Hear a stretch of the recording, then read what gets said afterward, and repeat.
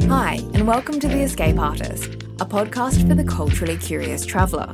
I'm Edwina Hart, I'm a travel journalist and photographer, and each week I'll be interviewing a special guest who has mastered the art of escape. We'll unpack how travel has influenced their lives and creative endeavours. This podcast is pure escapism for those always dreaming of their next destination. Hi, I'm Bill Bensley, a traveler who loves a good flea market, with the motto of buy first, think later. It's very likely that at some point on your travels you've come across a hotel that was dreamed up by today's guest, as he has designed over 200 resorts and hotels in more than 30 countries. Bangkok-based architect Bill Bensley is famous for his highly imaginative, maximalist aesthetic, yet when it comes to the environment, he treads lightly with a sustainable design philosophy. Bill's deep love of nature grew from a childhood spent amongst the orange groves of California, and after graduating from Harvard in the 1980s, he set off to start his career in Southeast Asia. His world-renowned luxury hotels have been surprising and delighting design lovers for decades, and regularly feature in the glossy travel magazine hot lists. Most recently, Capella Ubud in Bali was named as Travel + Leisure's best hotel in the world for 2020. Bill's travel adventures will take you from the bustling streets of Bangkok to the endless expanse of Mongolia. And you better buckle up for this episode as we ascend to dizzying heights with a haphazard hot air balloon journey across Burma and a flight over Peru's mysterious Nazca Lines that doesn't quite go to plan. Here's Bill Bensley. Where in the world are you at the moment, Bill? I'm sitting in my lovely home here in Bangkok. It's been my home for the last 36 years. We call Ban Botanica. And it's a small home, but we have around the house, we've got 17 different garden rooms, if you can imagine. And they're all different. So it's just completely lush, filled with tropical foliage, that kind of thing? Well, that's an understatement. It's a garden that is very, very hard to maintain. So we've got lots of people working on the garden all the time. And it's filled with orchids that we change, at least once a month. It sounds like a jungle retreat in Bangkok, which is notoriously a sort of a noisy and busy city. So it must be such a nice place to spend your time. Well, it is. And the latest addition, the 17th room, is my painting room.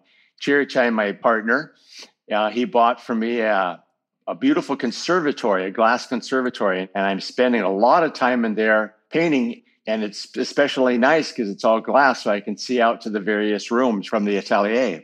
I can imagine that your paintings are vivid and colourful and quite amazing. They're strange, at least. I tell you what, I'm not painting apples and pears.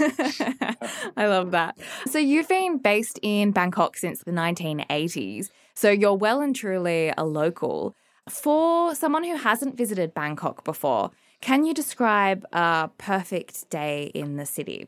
Well, if you can manage a day trip out of Bangkok, I would venture out to Khao Yai Hill Station. And that Khao Yai is our probably our best national park. And it's like Thailand was 100 years ago.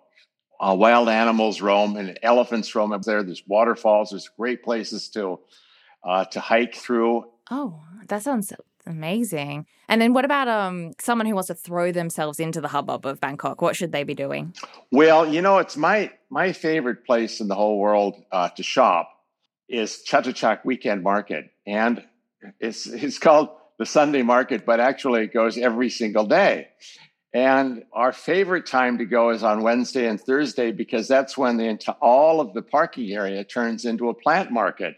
And even if you don't like to buy plants, if you don't have room in your suitcase or whatever, it's a wonderful place to go just to look at the variations of plants that are available. And Thai people are the greatest horticulturalists, I think, in the entire world. They've been breeding everything from aglaonema to Dieffenbachia to philodendrons to all the different ficus. And we have the greatest variety that's available dirt cheap anywhere. So it's just fun to come and buy an armful of leaves and flowers and such to bring back to your hotel room. Oh, amazing. And the city itself is known for its fabulous speakeasy bars and cool places to go out. Where do you like to go for a drink?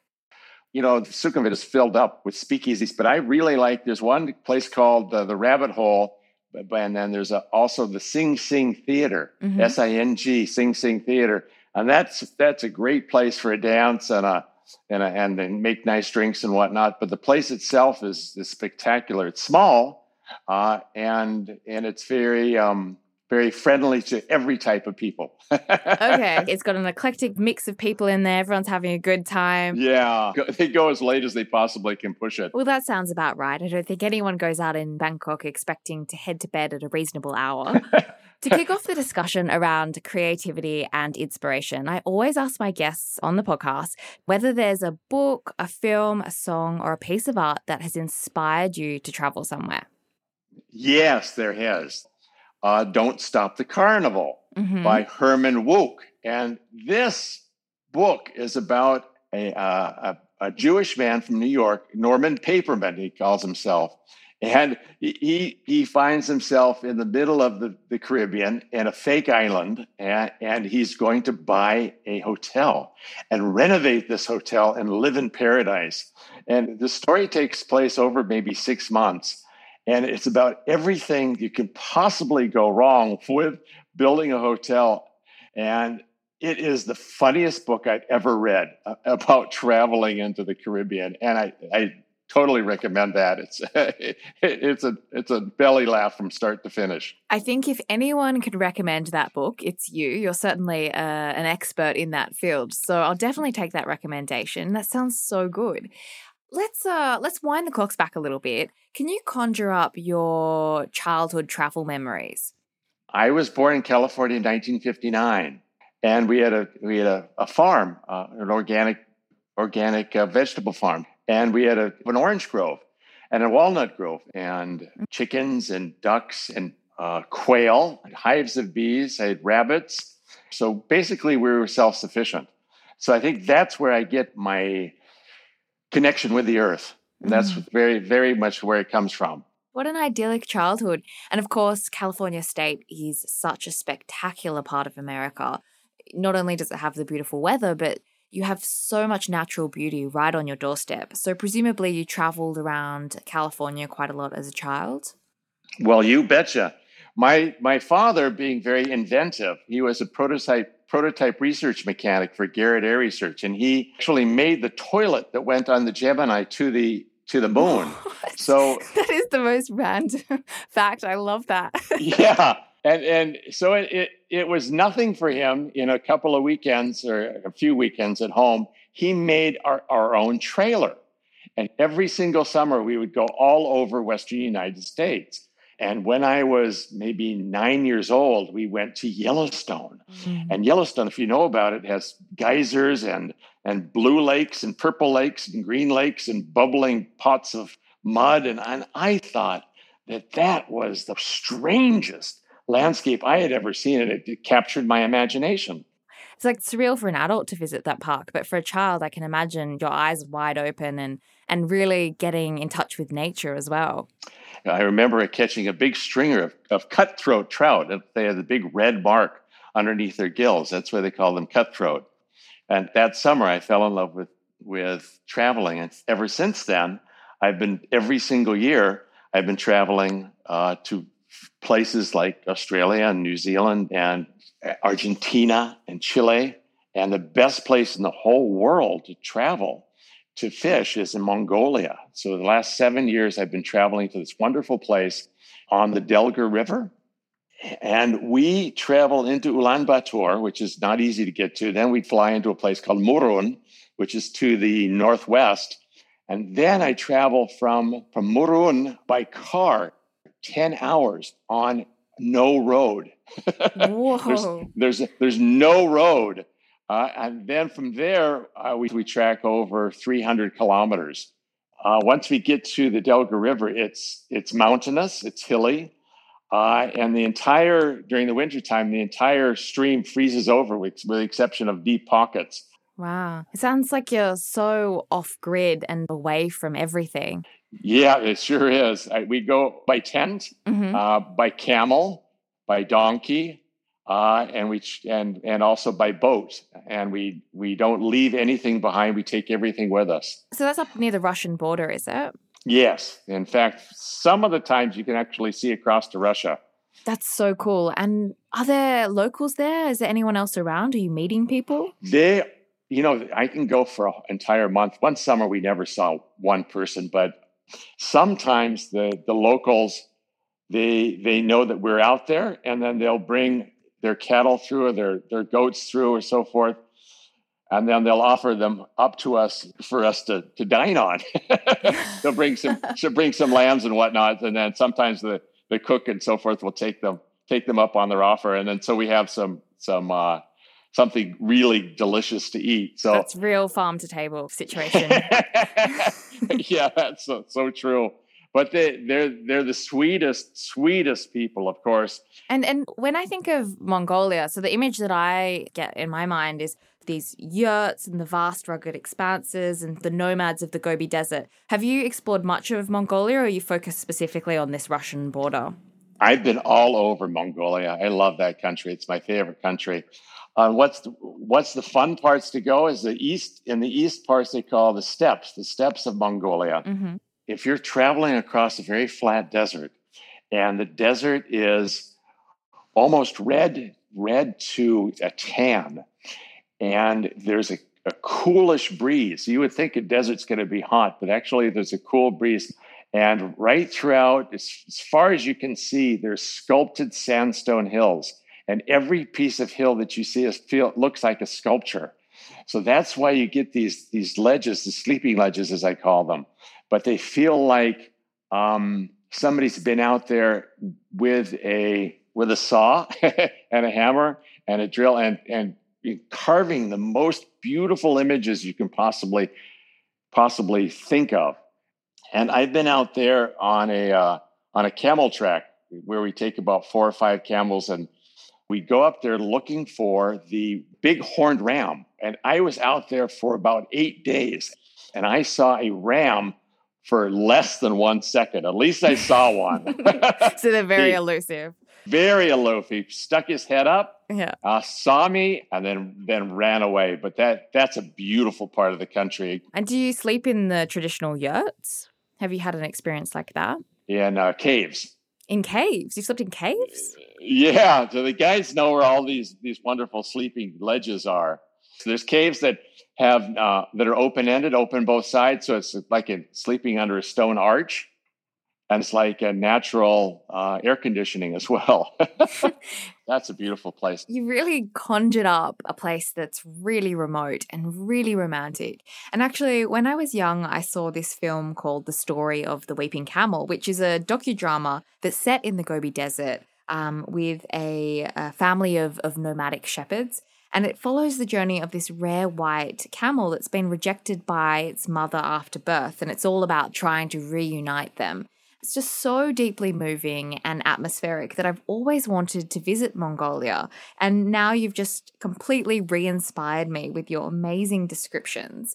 But to change the topic completely, I actually wanted to ask you about your most transformative travel experience. But I'm guessing that after graduating from Harvard in the 1980s, you took this great leap across the Pacific to Southeast Asia. And seeing that you've been in Bangkok for over 30 years and you've got another design atelier in Bali, I'm guessing that you've never looked back. Well, that's exactly right. In fact, I didn't go across the Pacific. I went from Boston to England, and then from there traveled through Europe for about 4 months. And I had all of $375 to travel for 4 months. Okay. So really on a shoestring. Really, really on a shoestring.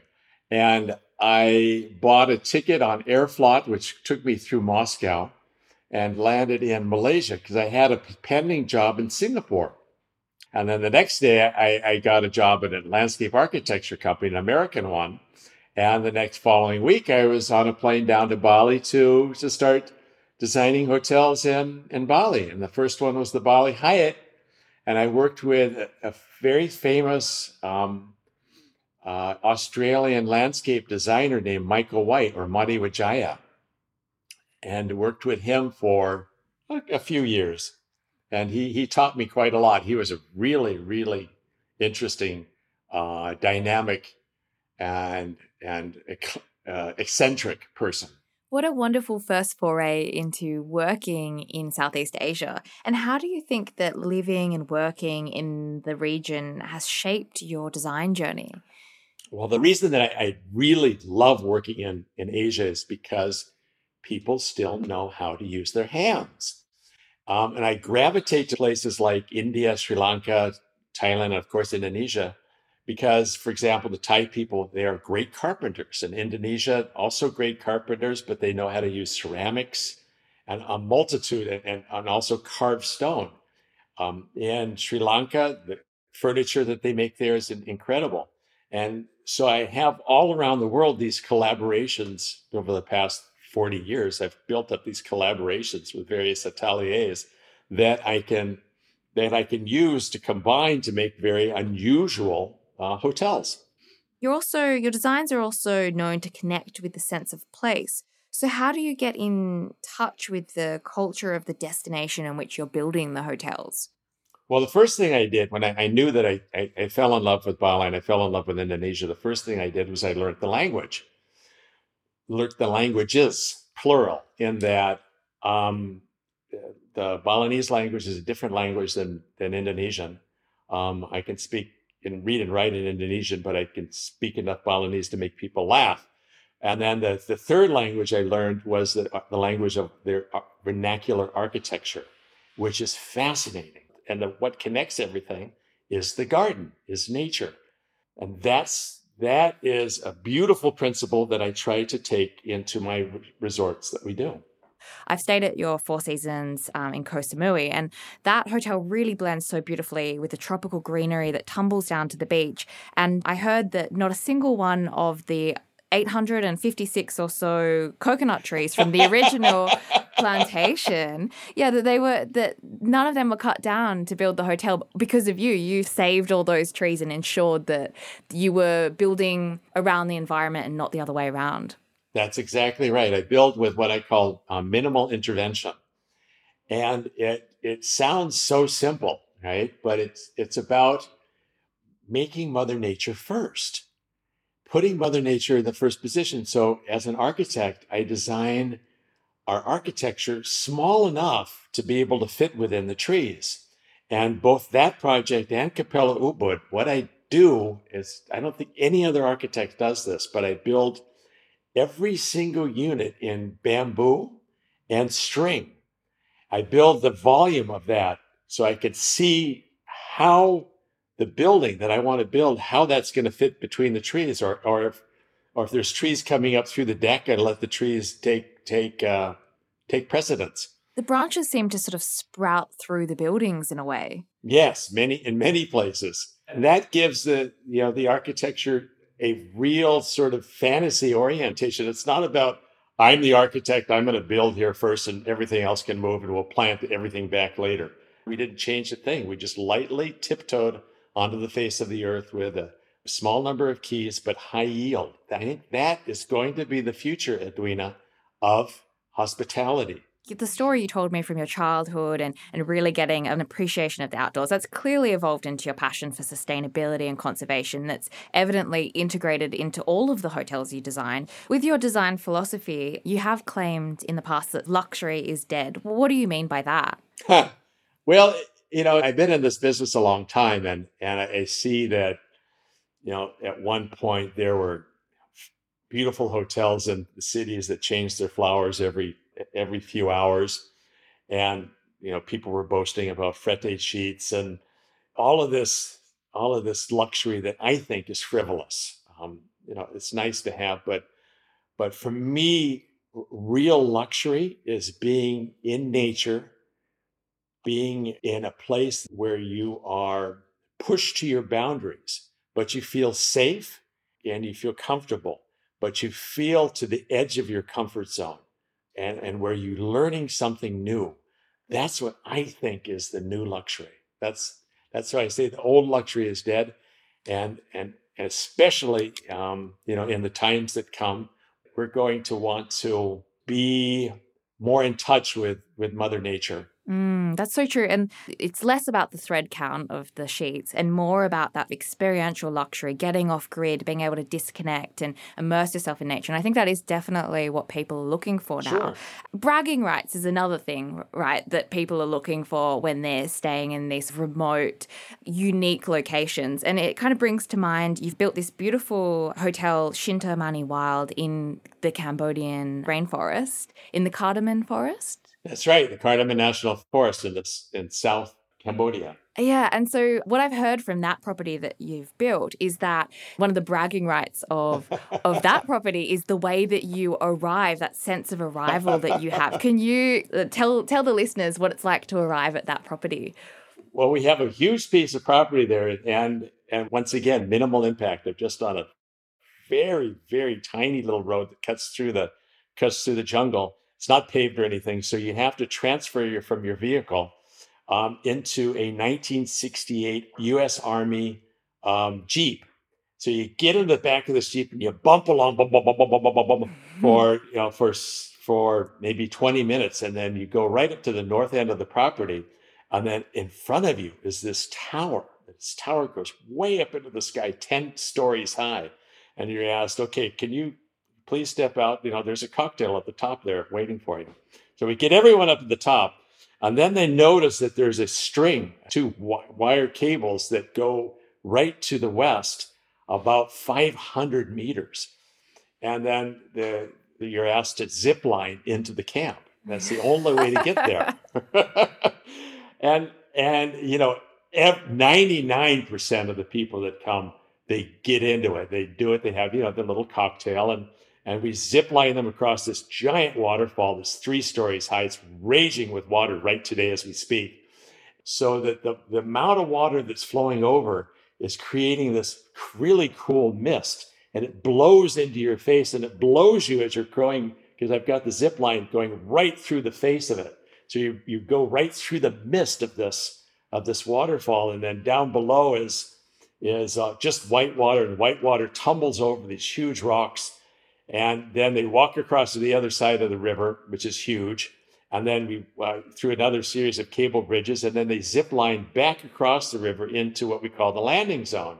And there, this giant cocktail is waiting for you. So people just love that sense of arrival, and it's probably the most unique experience to arrive at a resort anywhere in the world. Oh my gosh. Southeast Asia's longest zip line, and it's wonderful. That is crazy and wild and could only come from Bill Bensley's imagination. You really do create magic with your hotels. It's a magical place. And then the bar itself is filled with objects that I've been collecting for the last 10 years from all over the world, from a carousel horse to silver monkeys to drinking games. And I've got probably 500 antique books in there, and you can occupy yourself for a full day. It does remind me of that sense of arrival. You really created that so well at the Four Seasons tented camp, Golden Triangle as well. Just for the listeners, the Golden Triangle is the confluence of Thailand, Burma and Laos, and it's this mysterious land of teak tree forests and mist-shrouded mountains and the mighty Mekong River. And the resort that you built evokes the atmosphere of the 19th century explorer's outpost that's been transported from Botswana, and then going along on a long-tailed boat, navigating through this tea-coloured waterway of the Ruak River, past fishermen with their rattan fish traps and the buffalo are wading in the water. And then to the left of us, this enormous male elephant with his piercing pair of ivory tusks appeared out of nowhere through the tall grass on the riverbank and signaled our arrival with this thunderous trumpeting sound. It was just like it was out of a movie. And then we clambered onto the small dock and were whisked away in these 1975 vintage Jeeps to these elevated tents amongst the treetops. And then we had to cross this suspension bridge that was straight out of an Indiana Jones movie. I mean, Bill, the properties that you create are just like magical wonderlands. Yeah, thank you. Oh, yeah. That's why it's one of my favorite places to stay. And I just love a place that has a story, and you really, really do create that. What about you? What about on your travels? Have you ever felt a true sense of discovery or surprise on your adventures that you have? Well, I'll tell you, if you have a minute, I'll tell you about my favorite trip I've ever taken. Mm. And it was what there's only been one time that it ever happened. And we took a balloon from Pagan and we took it to Inlay Lake, and we started there and we traveled with the balloon. There was 7 of us. So this is a hot air balloon traveling across Burma or Myanmar. Right. Yes. We traveled across Burma. First time it's ever happened. How long ago are we talking? This is about 10 years ago. Okay. And the wonderful thing about traveling with a hot air balloon is that you don't know where the hell you're going. You really don't. So you get up there and you have to just follow the winds. And every time you touch down, it would be a brand new place, and we'd have to figure it out. We'd camp there, or we'd go to a hotel nearby. We'd go to that, but otherwise we just camp there. And that taught me something really interesting about hospitality, is that if you can give to your guests pleasant surprises that push them to their limits of, again, their comfort zone, they will remember that more than anything else. If you give them what they expect, then that's not nearly going to be as surprising and as wonderful of experiences I had on the balloon crossing Burma. That's incredible that inspired you. Can you describe what it's like to be up in that balloon? Set the scene for us. Well, every single day, we would start blowing up the balloon at 5 o'clock in the morning. And our balloon was maybe 60 meters tall, something like that. They're huge beasts. And you lay them all out on a field, and like this big dead rubber carcass, lying in the field. And as we begin to heat up the air, because you've got to fill this thing up very slowly, the villagers would come out, and one by one, they would form this circle. And by the time that the balloon was blown up, the people were chest to chest, 2-3 rows deep, forming a perfect circle, 100 meters in diameter, of all of these beautiful Burmese people with the painted powders on their face, glowing smiles, because they had never seen such a beast being blown up. They'd never seen anything like a hot air balloon. And we're all standing, next to the basket. We're getting in the basket. And then when it rises and takes off eventually at 6 o'clock or 6:30, the roars of laughter was amazing from the people, and they're all waving and cheering us on until we get to the next place. And we had this wonderful pilot, and he would greet us in the morning. He says, "Hello, Mr. Bensley. Would you like to go for a little cloud bouncing this morning?" And I said, his name is Ralph Frenner. And I said, "Ralph, what do you mean cloud bouncing?" "Well, we'll take it up above the clouds, and then we'll let all the hot air out, and we'll bounce off the bottom cloud." And I said, "Isn't that dangerous?" He says, "No, this is how you do it." And he'd let it out, and actually we'd go down really fast. It was scary, but the volume of the balloon would actually bounce off the top of these cumulus clouds. And you'd get this little feeling of weightlessness for a little while. And it was so fun. It was just amazing. Then he would take us up above the clouds, and then we'd drift on. And I remember one time he said, we're coming down, and we had just missed the edge of the lake. We had these 2 rafts that were following us over. It's a huge lake, the Inlay Lake. We had these 2 rafts that were made specially for us in case we had to make a crash landing. And he said, "Sorry, guys, this is going to be really a terrible landing." So we had this crash landing, but we landed in a rice field. And as you know, rice field is filled with water. And so we had landed in about half a meter or a meter of mud. And all 7 of us we just fell flat faced in the mud. And at that point, we're again another part of Burma, and none of them have seen a balloon before, and the entire village was entirely scared like anything. Pigs jumped out of their pens, the dogs went nuts, the people came running like there was something wrong.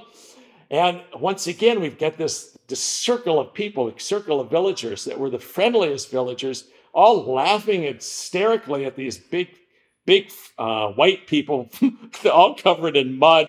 They offered to come into our home and we'll wash you up, and that's what they did. And then we camped out in their village. Oh, it was wonderful. But the element of surprise is so important when you're designing hospitality. That's where I'm taking this story. Bill, that is such a crazy story. I can just picture it now. Given the current situation in Myanmar, I guess everybody has to come to their own conclusion as to whether they want to travel there. But say someone really wants to go, what are some of the highlights? Yeah, go to Bagan.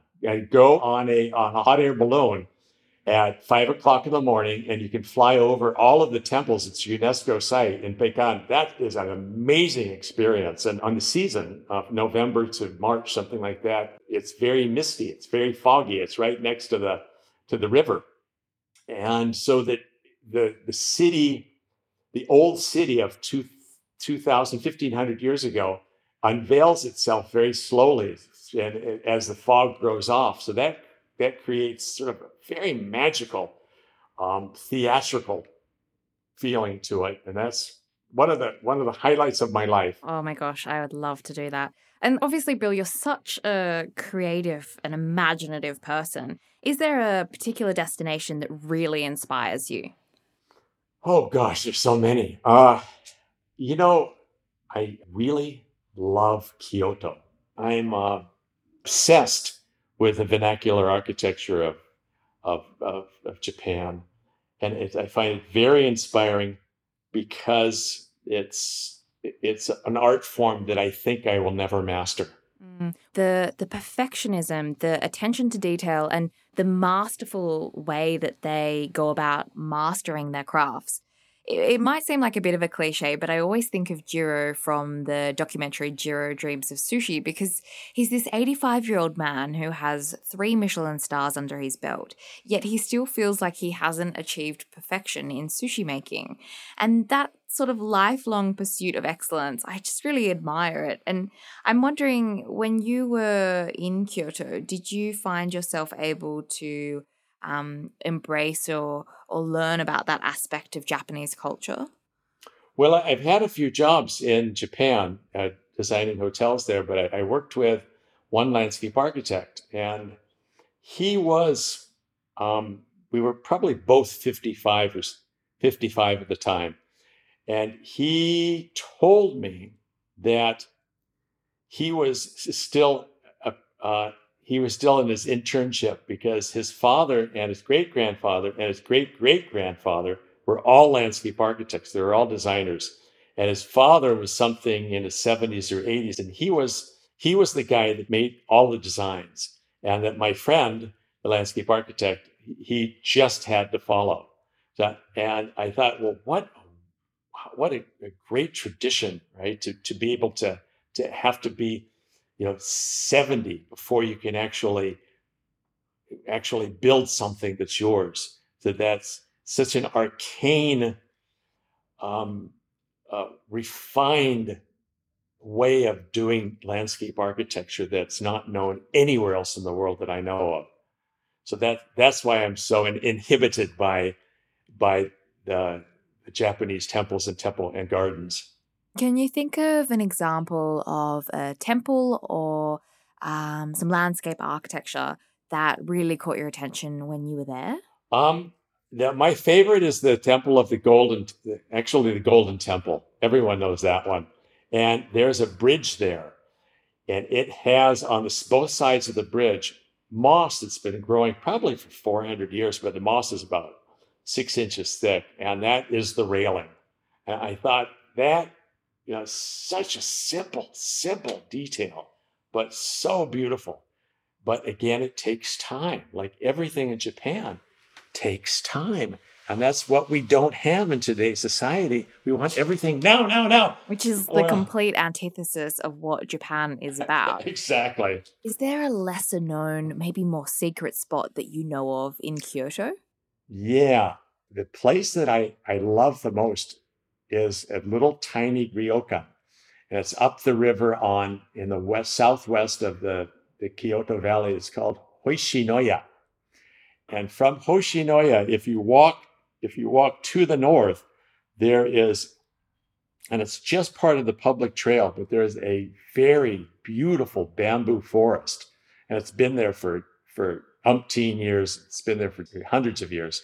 And it's that little tiny 100-meter stretch of forest that is this paradise in the middle of the Kyoto. I think that's probably my favorite place. Would you say the Hoshinoya there would be your go-to tip for where to stay? Absolutely. There's only 17 rooms there, and they're all different, and they are not cheap, but wonderful food. Love that place. Yeah, I've stayed at the Hoshinoya Tokyo, which is that modern ryokan in the middle of Tokyo. And also, they've got a beautiful property near Mount Fuji, which has got this glamping experience that I love as well. But yeah, the design with Hoshinoya is always amazing, isn't it? It is. I stayed in the property in Kyoto, or in Tokyo also. Beautiful. Really recommend it as well. You've traveled so many different places in the world. I mean, you're one of the most well-traveled people one could possibly meet. What's your hidden gem? Like, have you got a place that people might not have considered venturing, but they really ought to? That's a very good question. I loved a place called Antigua. Now, that's different than the island of Antigua. There's a beautiful little mountain town in Guatemala. And we went there just the end of last year. And it's high in the mountains. And we were so lucky that we went there on Sunday, Easter Sunday. And again, it's a place where people use their hands, in this case, to make textiles. And the textiles were amazing, of embroideries, just so beautifully colorful. We filled up 2 full suitcases of textiles. And during that weekend, what they did in this mountainous town is that they took all of the cobblestone streets that had been there since the Spanish, 200 years old, and they filled up every single square inch. All of the streets are carpeted with floral patterns. And then on Sunday, on actual Easter Sunday, they'll take a huge parade. They'll parade the dead. And it's everybody wears black. Everybody is waving these incense pots. So the entire town is filled with smoke, beautiful smelling smoke, and almost to the point of choking. It's so dense, but then there'll be something like 500 people that will march in silence with these effigies of Jesus Christ. And everyone has their own version of what Jesus Christ looked like. It's wonderful. They march through the town over these cobblestone streets filled with floral petals, and very, very few visitors ever get there. And I felt so special to be part of that ceremony. What an extraordinary experience. Wow. Mm-hmm. I mean, you're obviously so drawn to textiles, ceramics, the artistry of people making these things around the world. Many of your hotels feature pieces that you've handpicked or sourced from your own travels, whether it's in the souks or bazaars, flea markets, or antique fairs. You're a self-described incurable collector, I believe, and to the point where it's almost like the properties that you build are like a museum, and you've curated the museum of pieces. What's your all-time favorite market for sourcing these treasures? The Newark market in near Lincoln, in the middle of England, in the Midlands. Okay. There's a Newark. It's an old RAF airfield, and 4 times a year, something like 2,000 or 3,000 dealers come from all over England and all over Europe. And they'll set up these big stalls on the grass. There's 3,000 different dealers to work with. So even before people are putting things down onto the lawn, I'm there and looking inside of the truck to seeing what they have. What I do is I cherry pick.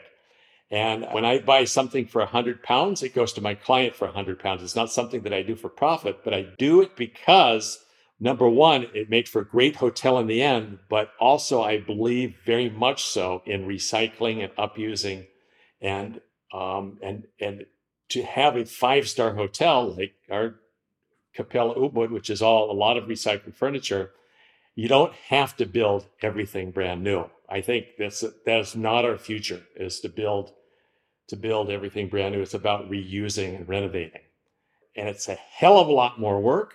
But for me, it's a great deal of fun. Oh, Bill, that sounds so good. And so anyone can go and do that. It's not just people with a special pass. Like, your traveler can just go and rock up there and source some of the treasures.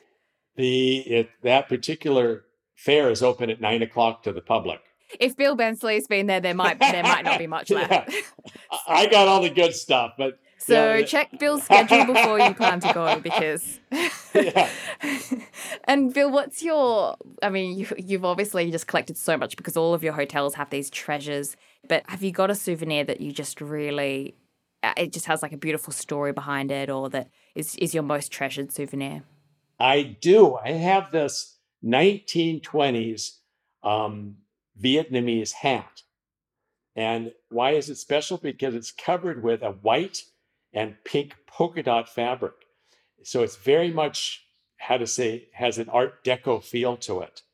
And why that is special to me is that triggered an idea for an M Gallery that we finished just last year, an M Gallery hotel that's in the mountains of Sapa, which is in North Vietnam, next to the Chinese border, near the Phan Xipang Mountain, the highest mountain in Southeast Asia.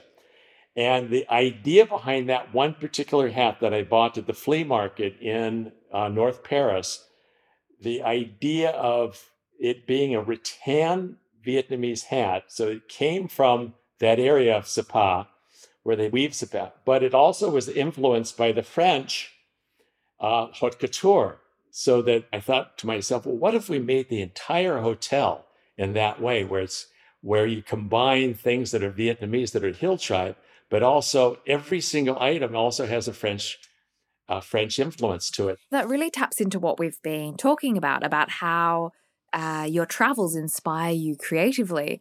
And I'm really glad that you brought up Sapa, because that's such a stunning mountainous region in northern Vietnam. Say someone was to go and stay at the hotel you designed, what's there to do and see there? There are 7 different hill tribes that still live in this mountainous region. It's a huge mountainous region that has very little roads now. So the big thing to do there is to trek, to see how the hill tribe people are living. And like in Bali, they grow rice on terraces that fall down very steeply down the sides of mountains. So that they've created, in harmony with Mother Nature, they've created some very beautiful agrarian landscapes. So I think that would probably be the number one thing to do there, is trekking through the mountains. Oh, just spending a few days trekking the cascading rice paddies would be such a wonderful getaway. And Bill, you've spent a lot of time in Southeast Asia. I mean, you live there, you know it really, really well. Is there a place that sticks out for you? I would highly recommend my favorite village in all of Southeast Asia, Luang Prabang in Laos.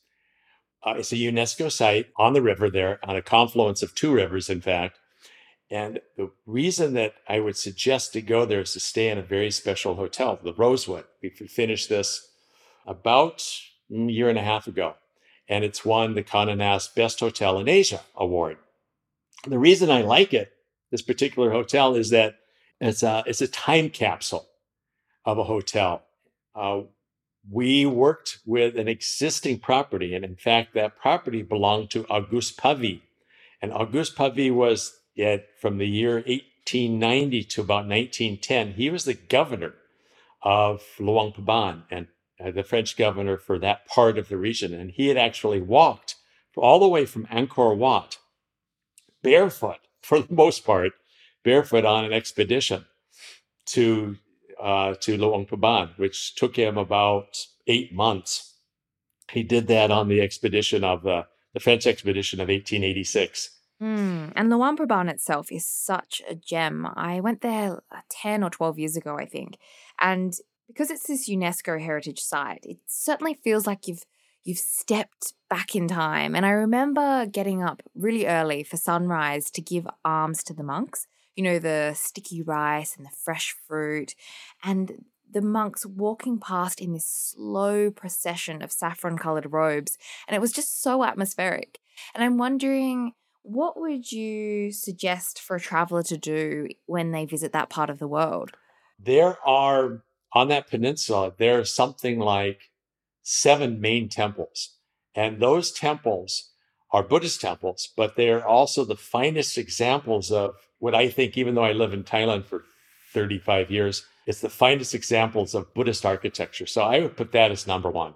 Number two, I would go to the north. I take a boat, a longtail boat, and I would go up to the Pat Yai Caves. And that is has a huge collection, something like 2,000, 3,000 wooden Buddhas. But the wooden Buddhas are made by farmers. So they're all very primitive in nature. And for me personally, I find that the primitive Buddhist art is far more enjoyable than even the finest examples of Radhakosin Buddhas in Thailand that are considered to be refined. So I think I would put that as number two. And then also on the main streets, number three, try the watercress soup. It's grown in the Mekong. The watercress soup, they make it every day. There's many places that make it. It's the only place I've ever had it, and it is delicious. What does it taste like? What could we expect? It's a little bit like basil. Has the texture of morning glory, if you've ever eaten that, yeah. It is very strong in its organic earthiness. Actually, that brings me onto a question that I wanted to ask you. I have this idea of you as someone who would host a really amazing dinner party and be quite the entertainer because you are a storyteller. Is there a travel story that you think would make for a really good dinner party conversation? Let's see. I know. Last year, when I turned 50, we went to South America for 3 months, and we went all over. And one of the most interesting places in South America, just south of Lima, Peru. Peru is the best country. It was a place called, I forgot the name of the desert now, but that's where the Nazca Lines appear. And they are a series of drawings that can actually be seen from outer space. There's a series of drawings and nobody knows quite how they got there or why they're there. But I hired a little tiny plane, me and Chirichai, and this Brazilian couple. And it was just a bucket of bolts with a propeller tied to the front of it. Oh, how scary. And we pulled out. And immediately it was right on the coast, and immediately big winds, and we're up and down, up and down, and up and down. And the Brazilian couple behind us started to puke, started to throw up. And there was throw up on the ceiling, on the floor, and there was just one seat. So, and I've got this big long lens, and Chirichai's got me by the belt, and I'm hanging out one window. I'm loving it. I just love a great, raucous ride. But when the barf comes falling on top of me from the ceiling, that sort of put a damper on things. But I got some wonderful shots of the monkeys and the big peacocks that are all drawn on the sand. And these are drawings something like to the tune of 200 meters long.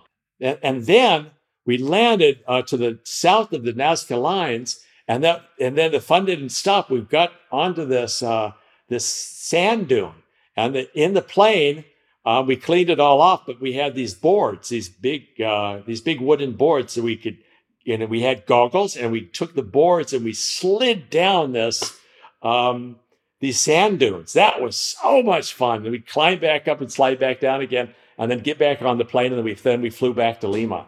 That was one hell of a great day. That sounds equally disgusting and spectacular. Yeah, the Brazilian couple, they didn't enjoy it nearly as much as Chirichai and I. Yeah, I'm certain they didn't. Now, before we wrap up, where are you dreaming of escaping to next?